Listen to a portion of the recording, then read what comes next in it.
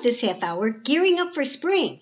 We'll talk about catwalking, fleas and ticks, and more. We'll start with this. Is your pet ready for spring? By Allie Smith, posted on petcube.com, February 25th, 2019. Spring is in the air. This means lots of walks, playing fetch, and exploring with your four-legged friends. The sunny weather, blooming flowers, and singing birds are so tempting. Even cats start demanding time outside. Yet, warmer weather is also a reminder of some seasonal troubles for our canine and feline companions, such as pests and allergies. As a pet parent, you should prepare your pet for spring and be sure that doggy and kitty are safe and have fun. Here's a quick checklist to help your pet enjoy the brighter season to the fullest. Groom it up. Warmer weather means lots of shedding. Our furry friends get rid of their winter coats for their sleek, thinner attire. For pet parents, this means lots and lots of hair around the house. A regular bath and brushing will help keep your home clean and your pet happy. You can also pay a visit to a pet groomer to get your pet star service that includes washing, haircuts, nail trimming, and even teeth cleaning. Ensure tick and flea control. Spring is the time when the ticks and fleas are on the prowl. Those bloodsuckers can carry harmful parasites, so pet parents should be vigilant. While it's a good idea to keep your four-legged friends on preventive medications all year round, using tick and flea control such as rinses or tablets in warmer weather is very important. Take action on worms. Apart from fleas and ticks, the other problem you have to take care of is worms. Tapeworms, roundworms, and hookworms can become a problem in warmer months. One of the largest dangers to a pet's health is Diarrhea, mites, or heartworms, which spread through mosquito bites. Be proactive and make sure your cat or dog has been dewormed for the season. Watch out for allergies. With grass, flowers, and trees abloom in spring, pets can suffer from seasonal allergies just like we humans do. Keep an eye out for excessive scratching, licking, or hair loss, as these can be classic signs of allergies. If your pet develops any of these symptoms, take them to the vet immediately. Update your shots. In warmer seasons, your animals hang out a lot with other pets that may or may not have been properly vaccinated. Before you start spending more time at dog parks or join other fun pet activities in the neighborhood, make sure your pets have gotten their shots and are protected from infectious diseases. Pet vaccination is important, but not every pet needs to be vaccinated against every disease. Schedule a vet checkup to ensure that your pet's necessary vaccines are all updated. Bonding with our pets outdoors during the winter months can be just as fun for pet parents as it is for the pets themselves. With a little prep, you can have true peace of mind and be ready to fully enjoy this awesome time of year. Next, we walk our dogs year-round, of course, but when the weather turns gentler, our cats are more likely to want to enjoy the fresh air too, hopefully on a leash or in a condo to keep them safe. I have an indoor cat who loves to be walked on a leash. In fact, he gets excited when we bring out his little vest because he knows he's going outside. Some people might think it's a little odd. Indeed, not all cats will put up with being leashed. I think it's another one of those blanket misconceptions people have about cats. Here's what cat expert Jackson Galaxy has to say about it. Should you leash walk your cat? Ask the Cat Daddy by Jackson Galaxy on jacksongalaxy.com. Debbie from Linwood, Washington says, I was walking with my boyfriend last night and we saw someone walking their cat on a harness and leash. I thought it seemed like a cool idea, but my boyfriend laughed at the concept and thought I was insane. What's your take on leash walking cats? The Cat Daddy responds, let me first say that I am already a fan of clicker training, a form of operant conditioning. I can't even count how many times I've broken out the technique in all of the seasons of My Cat from Hell. Whether it's to teach your cat to walk on a leash, go into their carrier, or a multitude of other things, it's a rocking tool to have in your toolbox for a number of reasons.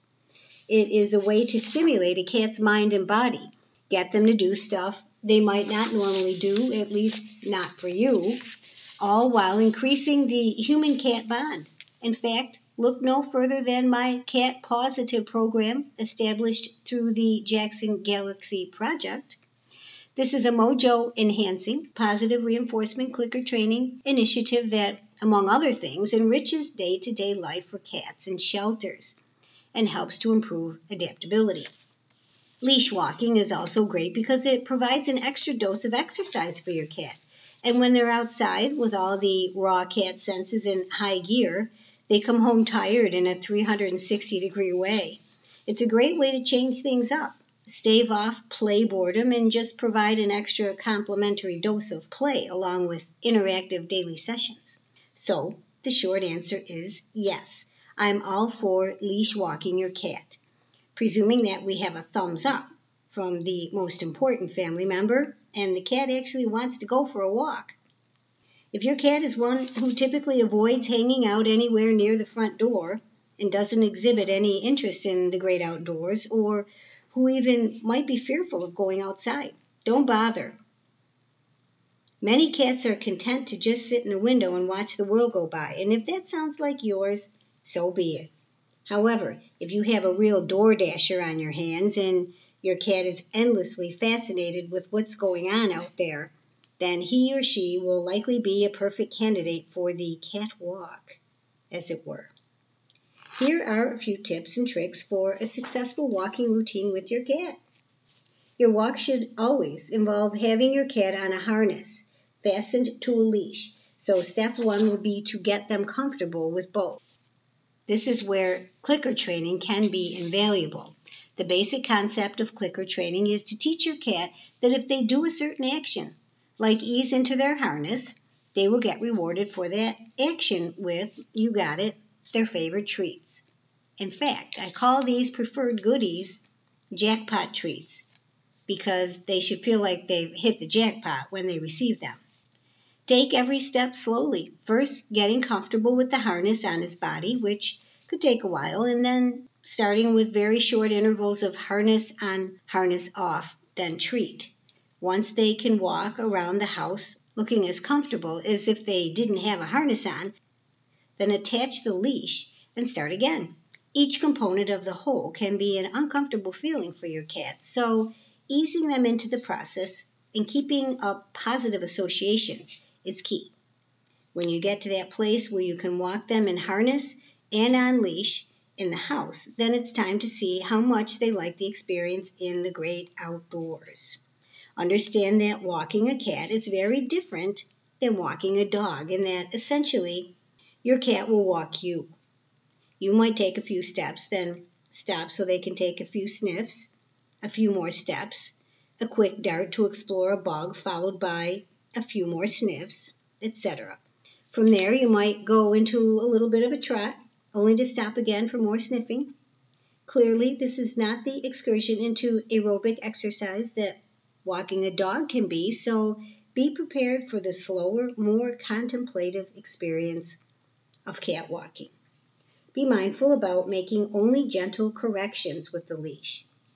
Ease them away from that tree, discourage them from running down that alley, and offer a soft yet firm posturing of the leash so they don't go in there, wherever the undesirable there may be. Only subtle manipulations of the leash are required, and they will quickly get the hint. Remember that your walks should be ritualized. You don't want your cat running to the door every time you go to the door, although I do recommend keeping the leash and harness near it. Instead, when it's time to head out, say something predictable like, "It's time for a walk," and then jiggle the leash. That's their signal. And it should be treated as part of what I call their 3 R's, routine, ritual, and rhythm, which is basically a ritualized routine that's part of their daily rhythm of activity. Walking your cat can prove to be an enriching, mojo-rific routine for both of you, and so long as your cat is up for the daily adventure, I'm definitely down for the two of you making a new habit of it. And hey, Debbie, if your boyfriend is embarrassed to be seen with a confident, adventurous woman and her cat, well then, That might tell you a little bit about who Mr. Right isn't, if you get my drift. Next, getting ready for spring means getting a jump on flea and tick season. Here's an overview of what you need to know about fleas and ticks in a brochure from petsandparasites.org. Fleas, ticks, and your pet. Fleas are probably the most common ectoparasite, external parasite of dogs and cats worldwide. In addition to just being a nuisance, fleas are responsible for flea allergy dermatitis, or FAD, in dogs and cats, which is estimated to account for over 50% of all the dermatological cases reported to veterinarians. Ticks are also ectoparasites. Ticks are important vectors for a number of diseases, including Lyme disease. Ticks are second only to mosquitoes as vectors of human disease, both infectious and toxic. Control and prevention of ticks is extremely important in reducing the risk of disease associated with ticks. Year-round prevention. Parasites can infect your pet any time of year. While external parasites such as fleas and ticks may be less of a problem during certain times of the year, depending on where you live, internal parasites, worms, can be present year-round.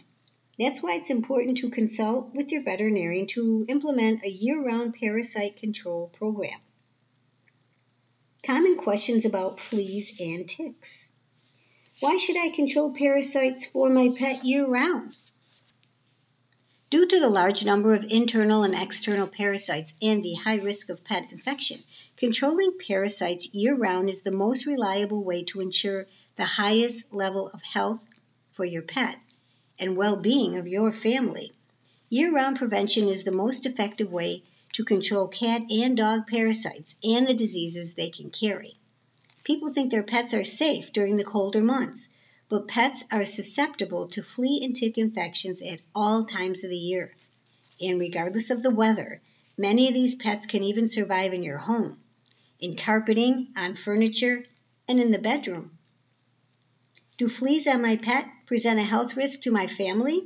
Yes. Fleas can carry and transmit several potential illnesses of importance to humans, including typhus and plague, and can transmit cat scratch disease, an infection with Bartonella among cats, who can then spread the disease to humans. Additionally, fleas serve as an intermediate host for tapeworms, which can infect your pet and occasionally humans. What human health problems are associated with ticks? Ticks transmit a large number of diseases in North America.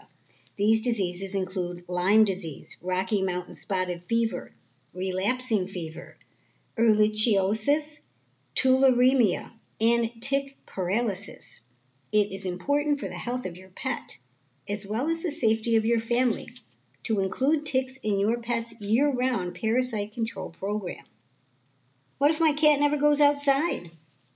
Indoor cats have less chance of acquiring fleas and ticks, but they should be regularly checked just in case. Other pets and/or family members can be hosts for fleas and ticks on pant cuffs or socks and bring them to the home to your indoor cat. Tips to protect your family and your pet. Wash your hands well after contact with an animal. Do not allow children to put dirt in their mouths. Pick up dog and cat waste from your yard daily, especially in areas where both children and animals play. Cover home sandboxes to protect them from fecal contamination. Have your pet tested regularly, at least once a year, for parasites by a veterinarian, and administer year-round preventive medications to control internal parasites that present a risk to your pet and your family. What is a vector-borne disease? Vector-borne diseases are those transmitted by fleas or ticks, among other parasites, that infest dogs and cats. They can affect pets and people. Ticks can transmit a large number of vector-borne diseases in North America, including ehrlichiosis, Lyme disease, relapsing fever, Rocky Mountain spotted fever, and tularemia. The Companion Animal Parasite Council CAPC is an independent council of veterinarians and other healthcare professionals established to create guidelines for the optimal control of internal and external parasites that threaten the health of pets and people. It brings together broad expertise in parasitology, internal medicine, human healthcare, public health, veterinary law, private practice, and association leadership. The content of the Pets and Parasites website was developed, reviewed, and endorsed by CAPC. Now, you may ask, is there a difference between fleas and ticks? And does it matter? The people at the petbasics.com website answer that question in this article. What's the difference between fleas and ticks? Fleas and ticks are common bugs that cause irritating bites and can transmit diseases to your pets. Here's what you need to know about each. As warm and snuggly as our pets might be to us, their soft fur also provides a great environment and hiding place for some nasty bugs. That's right, we're talking about two of the most common threats for both pets and their owners, fleas and ticks. Fleas and ticks are similar in that they feed on your pet's blood. They can transmit diseases. They also use sharp mouth parts to cut into the skin where they access blood vessels, often leaving red irritated skin behind. And they can spread disease to humans and pets. But that's where the similarities end. Flea versus tick. There are many differences between fleas and ticks, including the type of parasite they are. A flea is a wingless insect with 6 legs that can jump. Ticks, on the other hand, have 6 to 8 legs and are arachnids, which means they're related to spiders. The hosts that they look for. Adult fleas find one host, usually a dog or cat, and stay there until they die.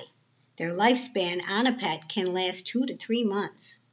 Ticks feed on multiple hosts, rodents, rabbits, deer, and pets, up to 2 weeks at a time throughout the different stages of their development and can live up to 3 years in various environments. The weather they can tolerate. In most cases, we think of flea and tick season as the warmer months, and for fleas, that's true. Warm environments are ideal for them.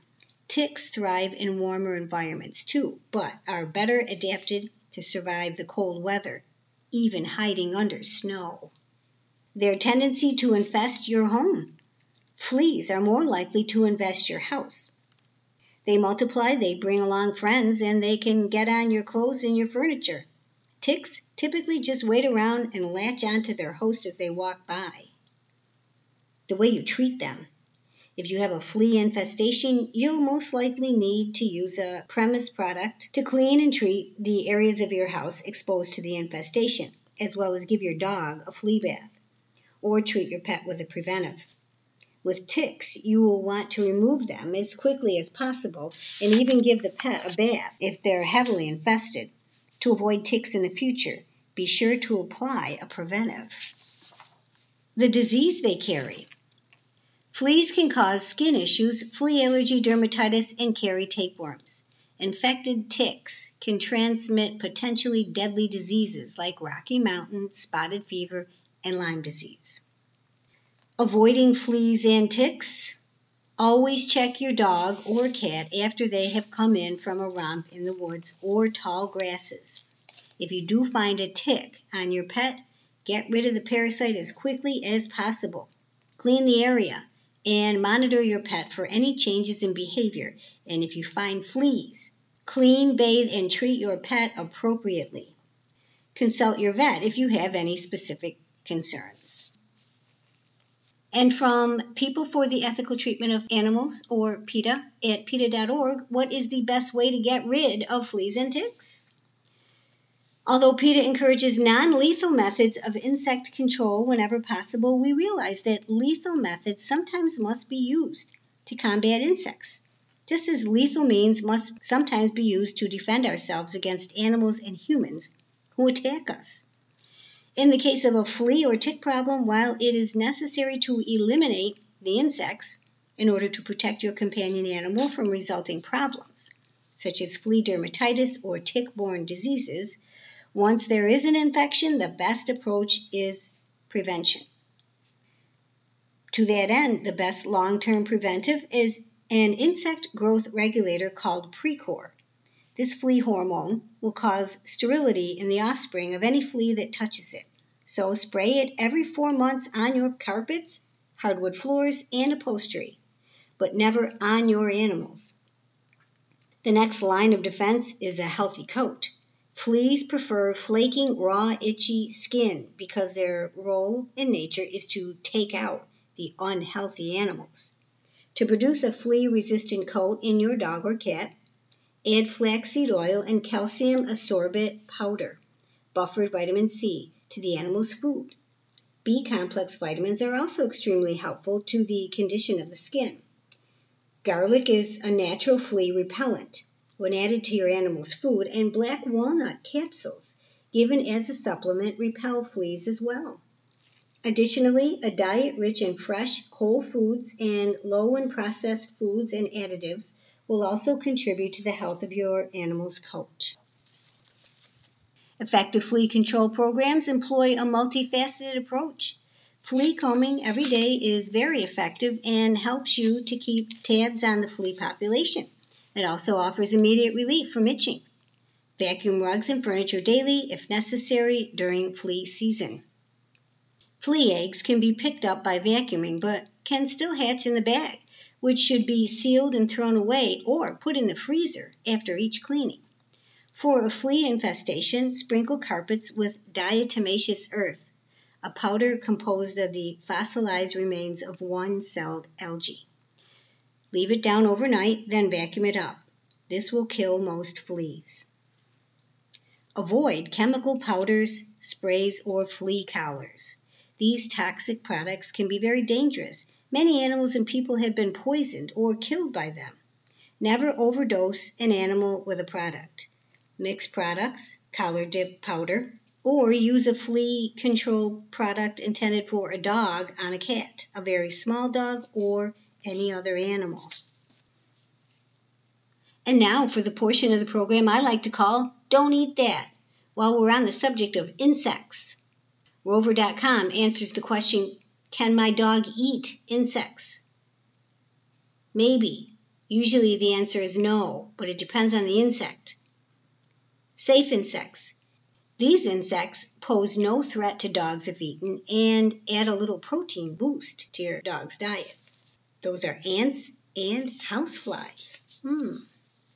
Safe but irritating insects. These insects aren't highly toxic, but when eaten in large quantities, they can cause an upset stomach. Most spiders, including the brown recluse and black widow, which are dangerous, June bugs, cicadas, stink bugs, and Asian lady beetles, which resemble ladybugs. Dangerous insects. These insects should be avoided either because of toxic venom, allergic reactions, or risk of parasites. And they are the brown recluse and black widow spiders, caterpillars, bees and wasps, fleas, beetles, cockroaches, crickets. Symptoms to look for. Symptoms vary depending on the insect, but keep an eye out for any changes in your dog's health. Call your vet if your dog exhibits any of the symptoms below. Mouth pain or swelling, upset stomach, drooling, vomiting, diarrhea, evidence of parasites, lethargy, or loss of appetite. For more information, we have a number of articles to help you determine what's safe for your dog to eat and what to avoid. You might also be interested in reading other articles at rover.com. In the news, you might have heard recently that President Biden's dog Major had a minor incident where he nipped the hand of a Secret Service agent and was subsequently sent to the family home in Delaware for a little while. Here's a follow-up reported March 10th, 2021 on NBC's Today Show. Oprah sits down with Biden's dogs in spoof of Harry and Meghan interview. Oprah went to the dogs to get to the bottom of a recent biting incident at the White House. This was written by Scott Stump. Oprah Winfrey has scored yet another explosive interview with one of the most talked about duos in the country. The Late Show with Stephen Colbert had some fun with Winfrey's bombshell sit-down with Meghan, Duchess of Sussex, and Prince Harry by creating a spoof interview. between the legendary talk show host and President Joe Biden's dogs, Major and Champ. This time, the aim was to get to the bottom of the recent biting incident involving Major and a Secret Service agent. Major wanted to make it clear from the outset that he had not received any payment to appear on Oprah with Major and Champ. "I am receiving no treats," he barked. Champ and Major are currently back at the Biden family home in Delaware after a Secret Service official confirmed to NBC News on Tuesday that Major, a 3-year-old rescue dog, had nipped an agent's hand on Monday. The official added that no skin was broken, and Major is now getting his side of the story out there through Winfrey. "Now I'm free to say I didn't bite the agent," Major said.